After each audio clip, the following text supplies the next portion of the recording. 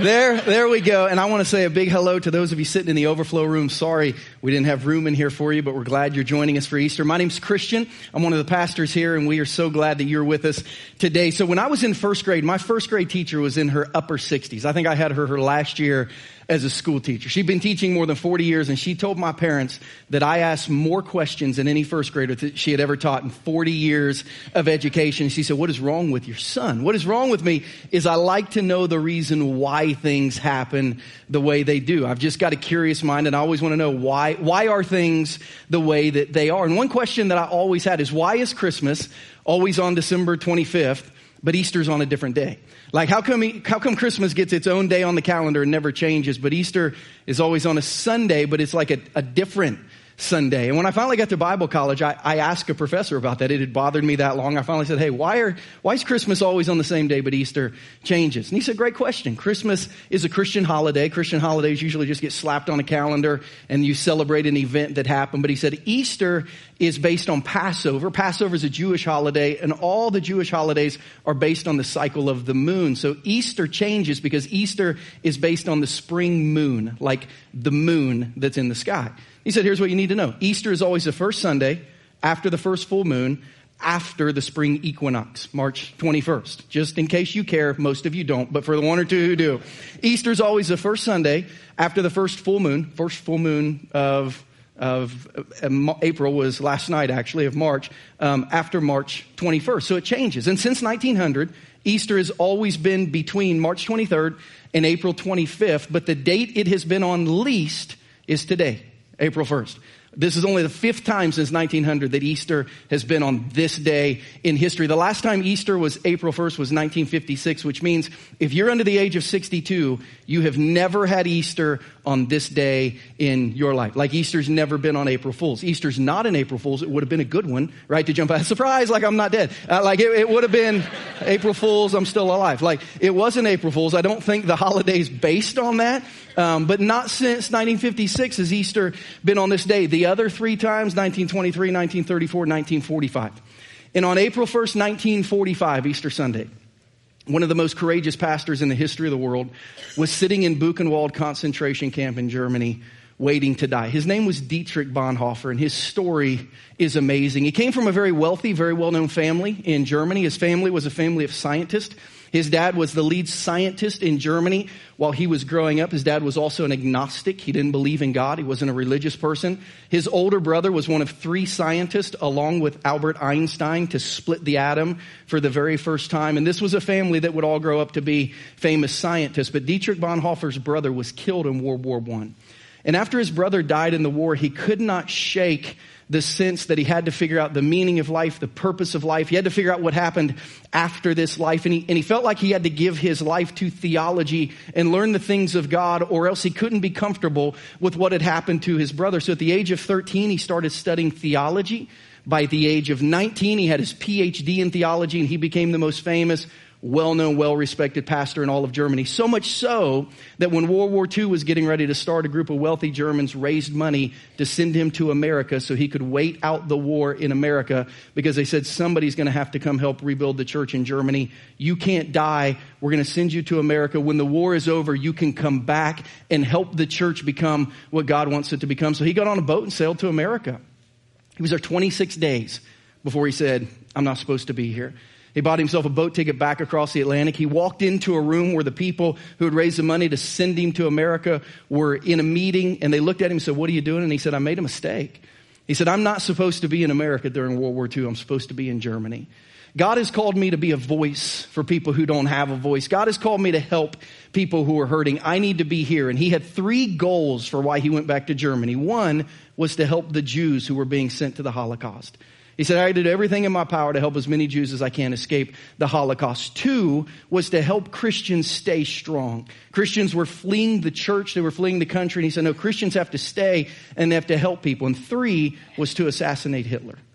His brother-in-law was in the German CIA and was the leader of a coup within the government to assassinate Hitler, to try to destroy the Nazi Party, and to take Germany back over with a healthy view of itself in its relation to the world. They failed, but they were caught, and they were all put in concentration camps. So on April 1st, 1945, Dietrich Bonhoeffer found himself in a concentration camp waiting to die. Now, 5 weeks later, Germany would surrender. May 7th, 1945, they surrendered and said, we're out. 8 days before they surrendered, Hitler killed himself and his family in his private bunker in Berlin. But exactly 3 weeks before Hitler would take his own life, he found out where Dietrich Bonhoeffer was because he said, I'm not going to let that pastor, who he hated more than anyone in Germany, live through this war. So on April 9th, he ordered him hanged. He was hanged, and then he was incinerated with the Jews that he had went back to Germany to protect. You say, man, what would drive somebody to live and die a life like that? Like, what would possess somebody to care so much about others and so much about purpose in life that they would literally be willing to go to a concentration camp and die? For Bonhoeffer, it was his faith. And we learn from Bonhoeffer, because he was so famous, almost every sermon that he preached was written down and sold. We have them from all of history now. And in 1933, he preached a famous sermon on death where he told people, listen, we can live with purpose because death is not the end. And he made this statement about death in 1933. He said, how do we know that dying is so dreadful? Who knows whether in our human fear and anguish, we're only shivering and shuddering at the most glorious, heavenly, blessed event in the world. I mean, death is hell and night and cold if it is not transformed by our faith. But that is just what is so marvelous, that we can transform death, and it becomes the last station on the road to freedom.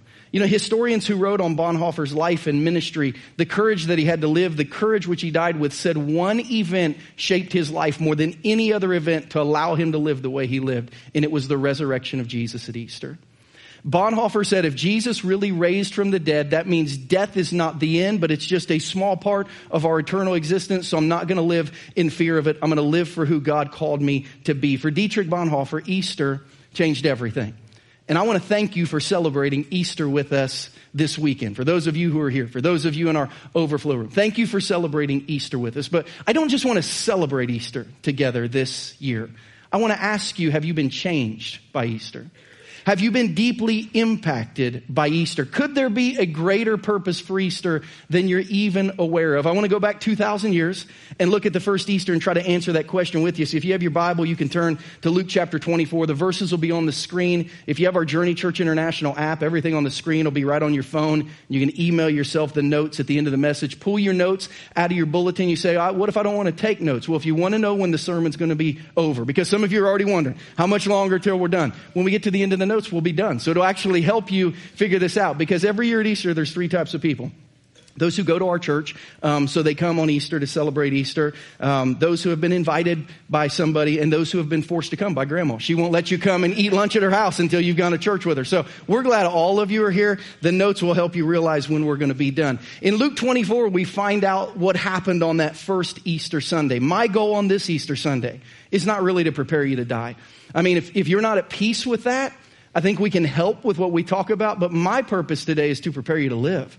My purpose today, like Dietrich Bonhoeffer, is to help you see Easter in a way that allows you to live with purpose now and the potential of living with eternity later. That's the goal of Easter. So let's look at Luke chapter 24. Luke was a historian. He never personally met Jesus, but he told us at the beginning of his book, I talked to people about all these facts who were eyewitnesses. Here's what he tells us about the first Easter. It says, on the first day of the week, in Israel 2,000 years ago, that was Sunday, not Monday. So Sunday morning.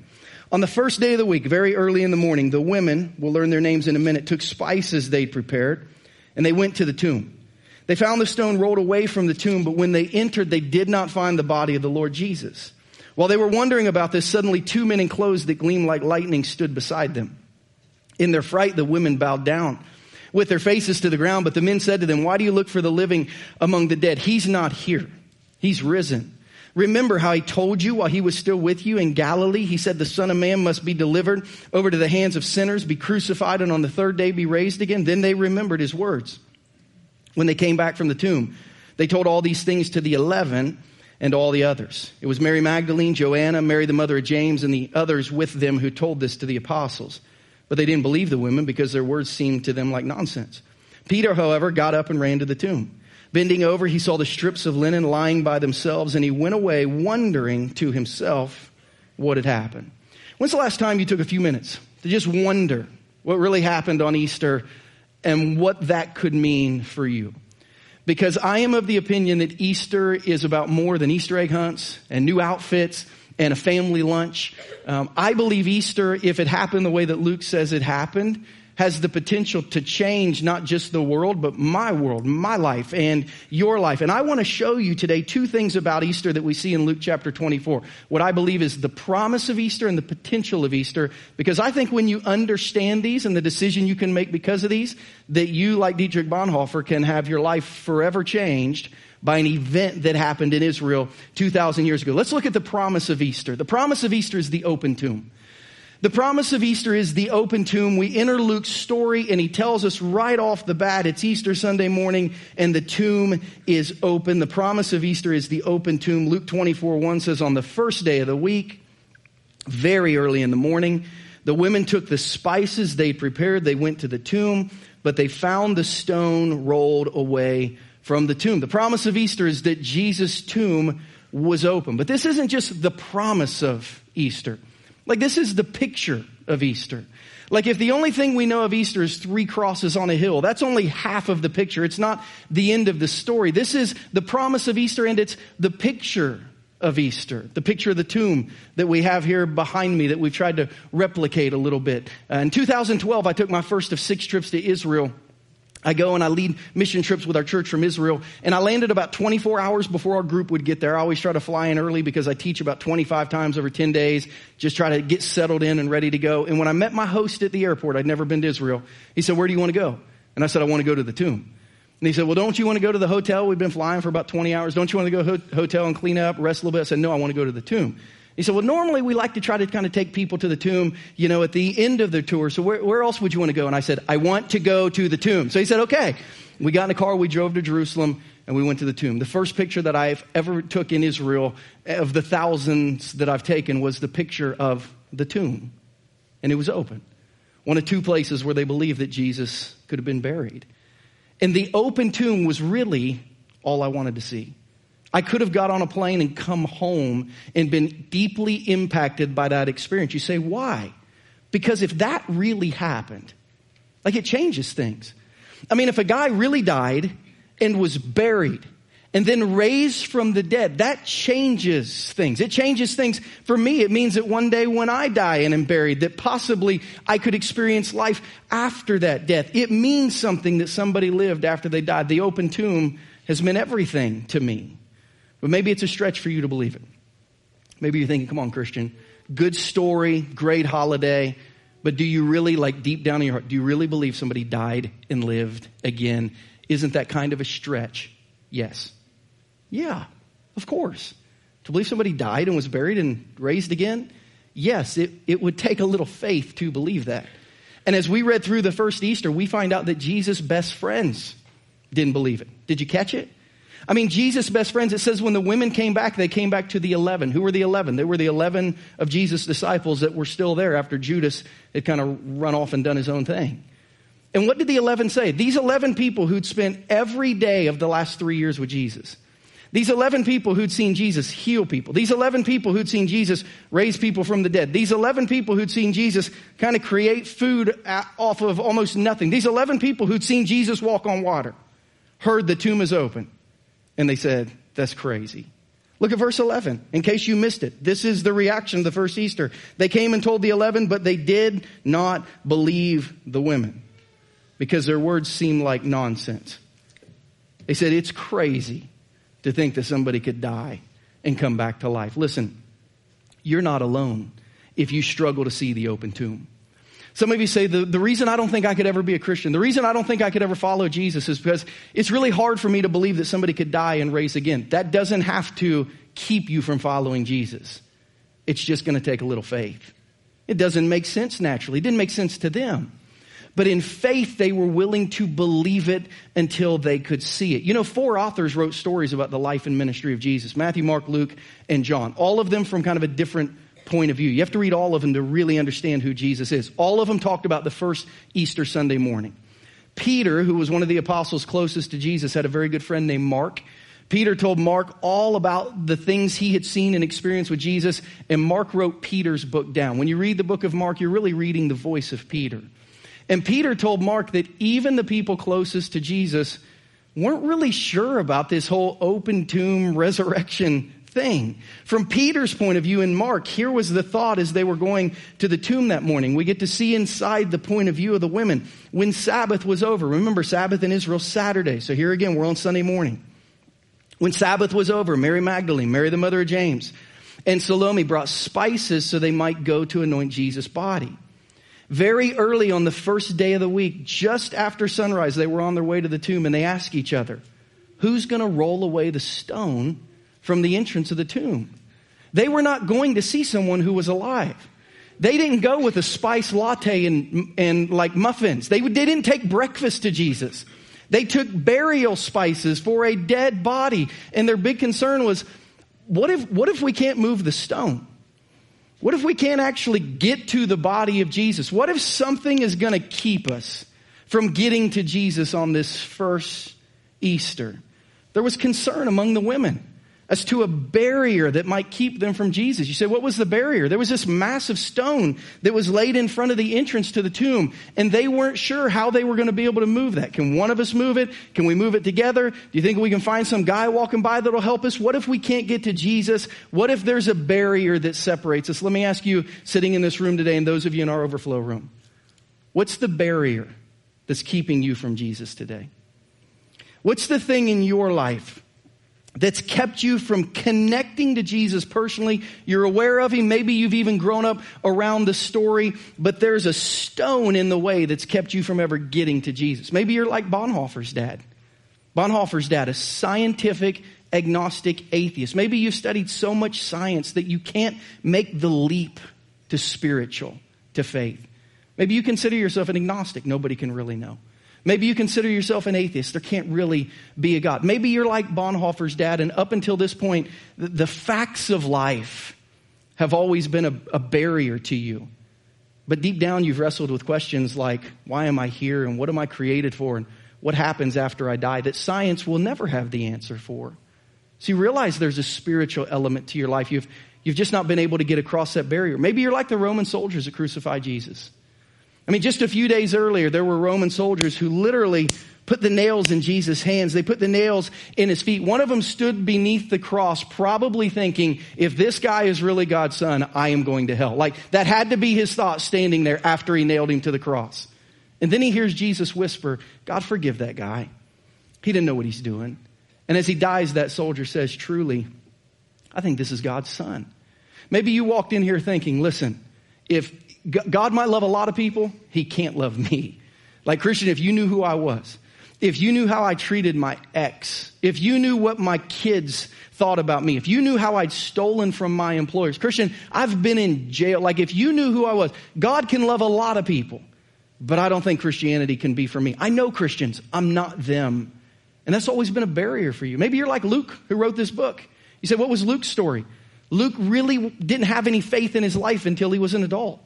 Luke didn't grow up around church. Luke didn't grow up around faith. We don't read that any of Luke's family ever came to faith. He was like on his own. And maybe you're sitting here and you're thinking, I'm 20, 30, 40, 50. Last year on Easter, we had a lady in her 90s who decided to follow Jesus for the first time. Maybe you're thinking, I don't think Christianity is for me. Like, I didn't grow up going to church. I don't know anything about it. I don't think I can do that. Or maybe you're like Mary and Martha. You say, who were Mary and Martha? They were great friends of Jesus until their brother died. And these great friends of Jesus began to wonder, how good of a guy can this guy be if he would allow someone he cared about to suffer and die? I mean, how much trust can we put in this guy if he would let someone that he knew was sick suffer and die? Maybe that's your barrier. It's a big barrier. We've had kind of a tough week at Journey this week. Last Sunday morning, one of our elders got a call that his mother had died in her sleep. Just like that. Totally unexpected. Friday, after our first Easter service, one of our staff members had their father pass away. And a week before that, one of our dads in his young 30s went to have a routine surgery done. And when they opened him up to do the routine surgery, they found so much cancer, they didn't even complete the surgery. They just closed him up and said, you need to call your family and say goodbye. You're not going to make it long. It's been a hard week. It's been a hard week around Journey to ask God, what are you doing here? Like, God, well, what's going on here? You say, Christian, how can you get on stage after a week like that and say God is good and say that Jesus cares? How can you have faith after a week like that? Listen, only because of Jesus and only because of Easter. See, because of Jesus and because of Easter, I don't believe death is the end. I just believe it's a season that we pass through to our eternal life that God wants us to have. And listen, as long as the tomb is open, you have an opportunity to connect with Jesus. As long as the tomb is open, you have an opportunity to connect to Jesus. You say, but I walked in, I would consider myself an atheist. You can step into faith today. You say, but I have done so much wrong. God could love a lot of people, not me. No, you can be forgiven today. You say, but I wasn't raised around church. This is the first time I've ever sat in church. Are you sure I could become a Christian? You can start your journey today. You say, but I've been so mad at God. Because I don't understand suffering, I've been so mad at God. Listen, nobody hates death more than God, which is why he created the ability for us to pass through it and live for an eternity. You see, as long as the tomb is open, you have an opportunity to connect to Jesus. And as long as the tomb is open, you can step out of it and you can step into life. As long as the tomb is open, you have an opportunity to connect to Jesus. And as long as the tomb is open, you can step out of the tomb and into life. The tomb is open so you can get out, not so you can get in. Just in case you weren't aware of that. The tomb is open so you can step out, not in. You say, how exactly does that happen? Listen to the words of Jesus written down by his friend John. Very truly, I tell you, whoever hears my word and believes him who sent me has eternal life. And they will not be judged, but they've crossed over from death to life. Do you see? Jesus said you can step out of death. Let me read it again. Very truly, I tell you, whoever hears my word and believes him who sent me has eternal life. They will not be judged, but they've crossed over from death to life. Jesus says, because the tomb is open, if you will place your faith in me, if you will connect to God through me. Jesus says this, if you will let God judge me for what you've done wrong instead of judging you for what you've done wrong, if you'll let me take your judgment on the cross, you can step right out of that grave. You can step out of death and you can step into life. Some of you are thinking, Christian, hang on, wait a minute. Just want to hear this real clear. If you're saying I can step out of the tomb, are you saying like I'm in the tomb? Because like I'm right here, I'm alive. I am not in the tomb. I don't plan on going for a while. If you're saying I can step out of the tomb, are you implying this morning that you think I'm in the tomb? The answer to that question is maybe or maybe not. I don't know, because I don't know everyone in here personally. But I do know that choice is up to you. Are you saying that I am in the tomb? I don't know, but I know you are the only one who can make the choice to stay or step out. See, the promise of Easter is the open tomb, but number two, the potential of Easter is the empty tomb. I want you to see this because they're two different things. The promise of Easter is the open tomb. The potential of Easter is the empty tomb. The women and Peter really excited when they saw that the tomb was open. The women and Peter really confused when they saw that the tomb was empty.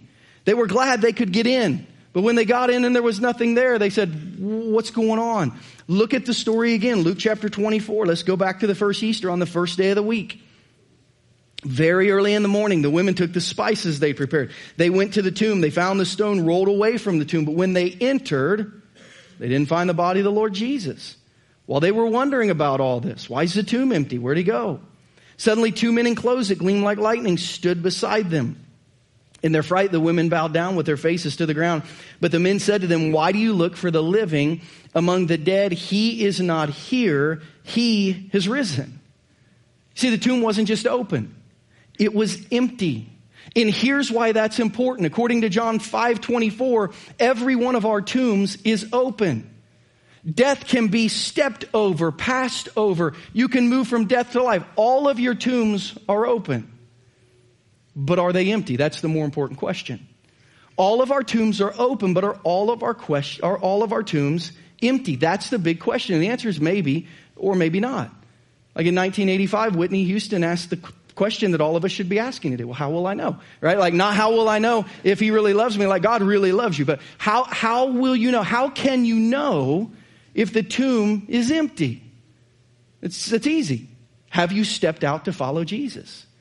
Because 2 Corinthians 5:17, a man named Paul started a bunch of churches, one in a city named Corinth, wrote this to the church. He said, listen, how do I know if my tomb is empty? Paul said, therefore, if anyone is in Christ. That phrase in Christ is saying, if anyone has put their hope in Jesus for this life and next, if anyone has put their past in the hands of Jesus to forgive, if anyone has placed their judgment on Jesus instead of themselves, if anyone trusts Jesus for their future instead of themselves, if anyone has asked Jesus to secure their return, if anyone is in Christ, if anyone has become a Christian by following Jesus, the new creation has come. The old is gone. The new is here.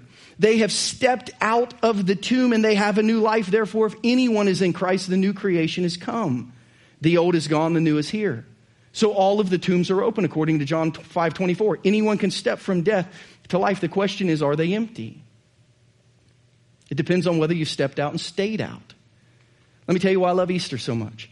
I love Easter so much because every year at Easter I get to tell people who have never heard the good news of who Jesus is, how much he loves you, that he can forgive you, that God wants to have a relationship with you through his son Jesus. Every year at Easter I get to tell people that who have never heard that before. People who have grown up in church, people who have never been to church, who have not had it just explained that easily. I love Easter because I get to tell people about Jesus and invite them to follow him. And a lot of people say, I want to do that. How do I do that? I'll tell you in a minute if that's you. But I also love Easter for this reason. Easter is the one Sunday of the year that hundreds of Christians will come to church who aren't really involved in church. I'm not saying that to chastise you. I'm glad you're here. You can come every Easter, just on Easter if you want, and we'll try to have a seat for you. But I believe there's more. And I love Easter because it's a chance for me to just remind Christians, hey, if you've stepped out, stay out. It's better out, because I know so many Christians, and I've been a Christian, right? Like when we first hear the message that Jesus died and we can step out of death into life, we make a spiritual decision and we step out and it's like, yes, I want to follow Jesus. And then we go back to work on Monday and we're like the same old person. And then at some point in our faith life, like we get baptized, we step out again and we tell the world, I want to be a follower of Jesus. We declare that through our baptism. But then we go back to work on Monday. We come out at Christmas because everyone goes to church on Christmas. But then we go back before New Year's Eve. And then we come out at Easter because it's Easter and that's what you do. But then we go back. Certainly we come out for mission trips that move our hearts. But then we go back. But if we have a prayer need, we come out because we need God. And there are so many Christians that literally have worn a pathway in and out of the tomb because they go between my spiritual life and my old life. And when I need spiritual things, I step into God. But I really want to hold on to so much of my old life. And I know so many Christians who have like their eternal life they've let out. But their old life, they're just still the same person. You say, yeah, that's me. That's me. My tomb is open, but it's not empty. I mean, I've stepped out, but I really kind of live in. Listen, if that's you, you're not the first Christian to be that way. You're not the last Christian to be that way. As a matter of fact, every Christian I've ever met has a season in their life and a pretty well-worn path that allows them to stay kind of close to the old life. You're not the first Christian who's done that. You won't be the last Christian who does that. And as a matter of fact, one of the central players on Easter is right where you were. His name was Peter. Remember Peter? When the women came and told the disciples, hey, the tomb is empty, they were like, that's crazy. Peter said, I got to see this for myself. So it says Peter in Luke 24:12, it says Peter got up. He ran to the tomb and bending over, he saw the strips of linen lying by themselves. And he went away wondering to himself, what's happened? Peter walks into the tomb and it's empty. If you go and you step into the garden tomb in Israel, it's empty. You step in and to your right, you see 3 burial chambers. Above one of them, go ahead and throw that picture up, guys, if you would. Above one of them is an ancient Christian symbol that has been there, they believe, for more than 1,600 years, which means within just a few hundred years of Jesus raising from the dead, they had set up a church in a tomb because a lot of Christians said this is where it happened.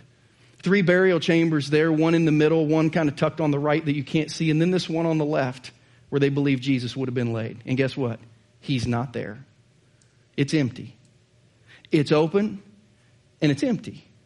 And when Peter went in and saw that it was open and empty, it said he wondered, what's that mean? When the women went in and saw that it was open and empty, they wondered, what does that mean? And listen, it says they were wondering about this. So let me ask you the question I started the message with. Have you ever wondered why the tomb is empty and what that means for you? Have you ever wondered why the tomb is empty and what that means for you? Because I believe the question that was rolling around in the Apostle Peter's head as he walked away from the tomb that day, I don't think God was saying to Peter, where is he? I know that because the women already said, he is in Galilee waiting for you. He knew where Jesus was. I don't think Peter was thinking, where is he? I think God was asking Peter, where are you? Where are you spiritually right now, Peter? What are you going to do with this information? You say, why is that? Because Peter, as a former follower of Jesus, Peter, as a disconnected follower of Jesus, Peter's last interaction with Jesus was not a good one. Just a few days earlier, he was kind of entertaining a group of people. Jesus had been arrested. He was kind of freaked out of his faith. He didn't want people to know. Peter was swearing, I don't know Jesus. I don't love Jesus. I've never even met Jesus. And he didn't know Jesus was standing right behind him. Have you ever been talking about somebody and you didn't know they were standing behind you, can hear you? It's really embarrassing. I imagine it'd be worse if it was Jesus. It'd be like, oh no, like the emoji where you smack yourself in the face. Like that would have been like Peter's feeling that day. Like, oh shoot. And it said Jesus looked right at him. It said Jesus went on to prison, but it said Peter broke down crying and thought, I've lost everything. I just burned my bridge with Jesus. And now he goes to the tomb. Jesus is not there. He's heard he's in Galilee waiting on you. And I think Peter's thinking, what do I do? Do I go? Do I not go? Because I stepped out of the tomb. Like I followed Jesus, but then I failed. So am I a failure? Do I re-engage in my faith? Mark, who wrote Peter's book, was the exact same way. He was with Jesus on the night he was arrested. And instead of helping, he ran away because he was afraid. Some of you are in here and you used to really walk closely with Jesus, but something has caused you to run away. You used to really walk closely with Jesus, but something has disconnected you. You say, what does Easter mean for me? It means come back. Jesus didn't chastise Peter. When he met him a few days later and he was fishing, he told Peter, listen, come back. Do you want to come back? Come back. You don't have to quit just because you failed. I forgive you. Let's do it again. If you're in here today and you say, man, I used to really walk with Jesus, but somehow distance has come back. Easter means come back. You say, but what if I fail this time? Then come back next year at Easter. You see, the message of Easter is whether it's the second time or the 1,000th time, you can come back. You may be a Christian sitting in here. This is your first time in church this year. You don't plan to come back till Christmas. And if that's your pattern, come on back. But maybe God is speaking to your heart, and the reason you've developed that pattern is because you think you're unworthy. You think you're unwanted. You think you've not followed well enough. You're like Peter wondering, what does it all mean for me? Jesus is saying, come back. You can begin your second or 1,000th chance today by making a commitment in your heart to say, you know what? I'm going to try again. And when you fail again, try again. That's the message of the gospel. But some of you are thinking, well, I'm not a Christian. What do I do?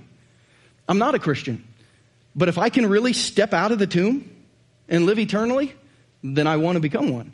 Like I'm not a Christian. I've never really asked Jesus to forgive me, but if he will, then I want that. I'm not a Christian, but if I really don't have to be judged for my life because Jesus will take that for me, I want that too. How do I do that? I'm not a Christian, but if that's what Christianity means, I want to be one. How do I do that? You just tell God. You see, the message of Easter is that the tomb is open and it can be empty, but only you can make that decision. 6 weeks ago, one of the most famous Christians who's ever lived died at the age of 99. His name was Billy Graham. It said that Billy Graham spoke to more people about Jesus than any person in the history of the world, including Jesus or even the Apostle Paul. Audiences northward of 215 million people heard him preach live about Jesus. And he died a few weeks ago at the age of 99. It was big news. It was on all the news agencies. But when he died, as all the news channels started kind of sending out updates, Billy Graham died, Billy Graham died, Billy Graham's dead, Billy Graham's dead. At the exact same time that was happening, his son sent out a tweet from his biography that he'd written 25 years earlier about the day he would die. And on the day everyone was saying, Billy Graham died, Billy Graham died, Billy Graham died, Billy Graham died, his son said, here's what Billy wants you to know on this day. And this word from his biography came back to life 25 years later. Someday, you will read or hear that Billy Graham is dead.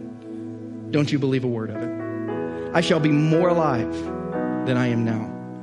I will just have changed my address. I will have gone into the presence of God. The whole world saying Billy Graham's dead, and Billy saying, no, I'm not. Listen, you're going to hear that. Don't believe it. I've just gone to heaven, and I'm more alive now than I've ever been in my life. I don't know about you. I want to die with that kind of faith. But I want to live with that kind of faith. Because I'm not going to die until September 3rd, 2064. You say, wait a minute, how do you know that? Do you know you can go online and do a death calculator? I made my tombstone this week, so Danielle wouldn't have to. The G stands for Gary. That's my dad, but that's also my first name. You can go to a death calculator online. You can put in your height. You can put in your weight. If you cheat a little bit, you can live longer if you put in a little lower weight. What diseases or ailments that you have. Like, you can put in, I have diabetes or I don't or whatever. And it will tell you if on natural, if you don't get a disease, if you don't get in a car wreck, it'll tell you natural causes. This should be the day that you die. For me, September 3rd, 2064. It's a Wednesday. I'll be 86 years old, 6 months, and 30 days. You say, Christian, you going to be ready to die on September 3rd, 2064? No, because I'm ready to die today. I already made the choice to step over. I don't want to wait till that day to make the choice. I already made the choice. I'm going to step over death, and I'm going to step into life by connecting to Jesus. If he offers forgiveness, I'm going to take it. If he offers to take the judgment for all the things I've done wrong, I'm going to let him. And if he offers life that's bigger than I can have and longer than I can have, I'm going to take him up on that too. My question is, how about you? You see, I've already crossed over. I believe there's a purpose in my life to follow Jesus and serve him. And I believe the potential of that is to one day be with him forever. But it's all because of Easter. Bonhoeffer ended his famous sermon on death by talking about people who were aware of Jesus' offer. He said this: no one has yet believed in God, in the kingdom of God. No one has yet heard about the realm of the resurrected, what we call heaven, eternal life, and not been homesick for that hour, waiting and actually looking forward to being released from their bodily existence. Listen, the tomb is open, and the tomb can be empty, but you got to step out. Would you bow your heads and pray with me?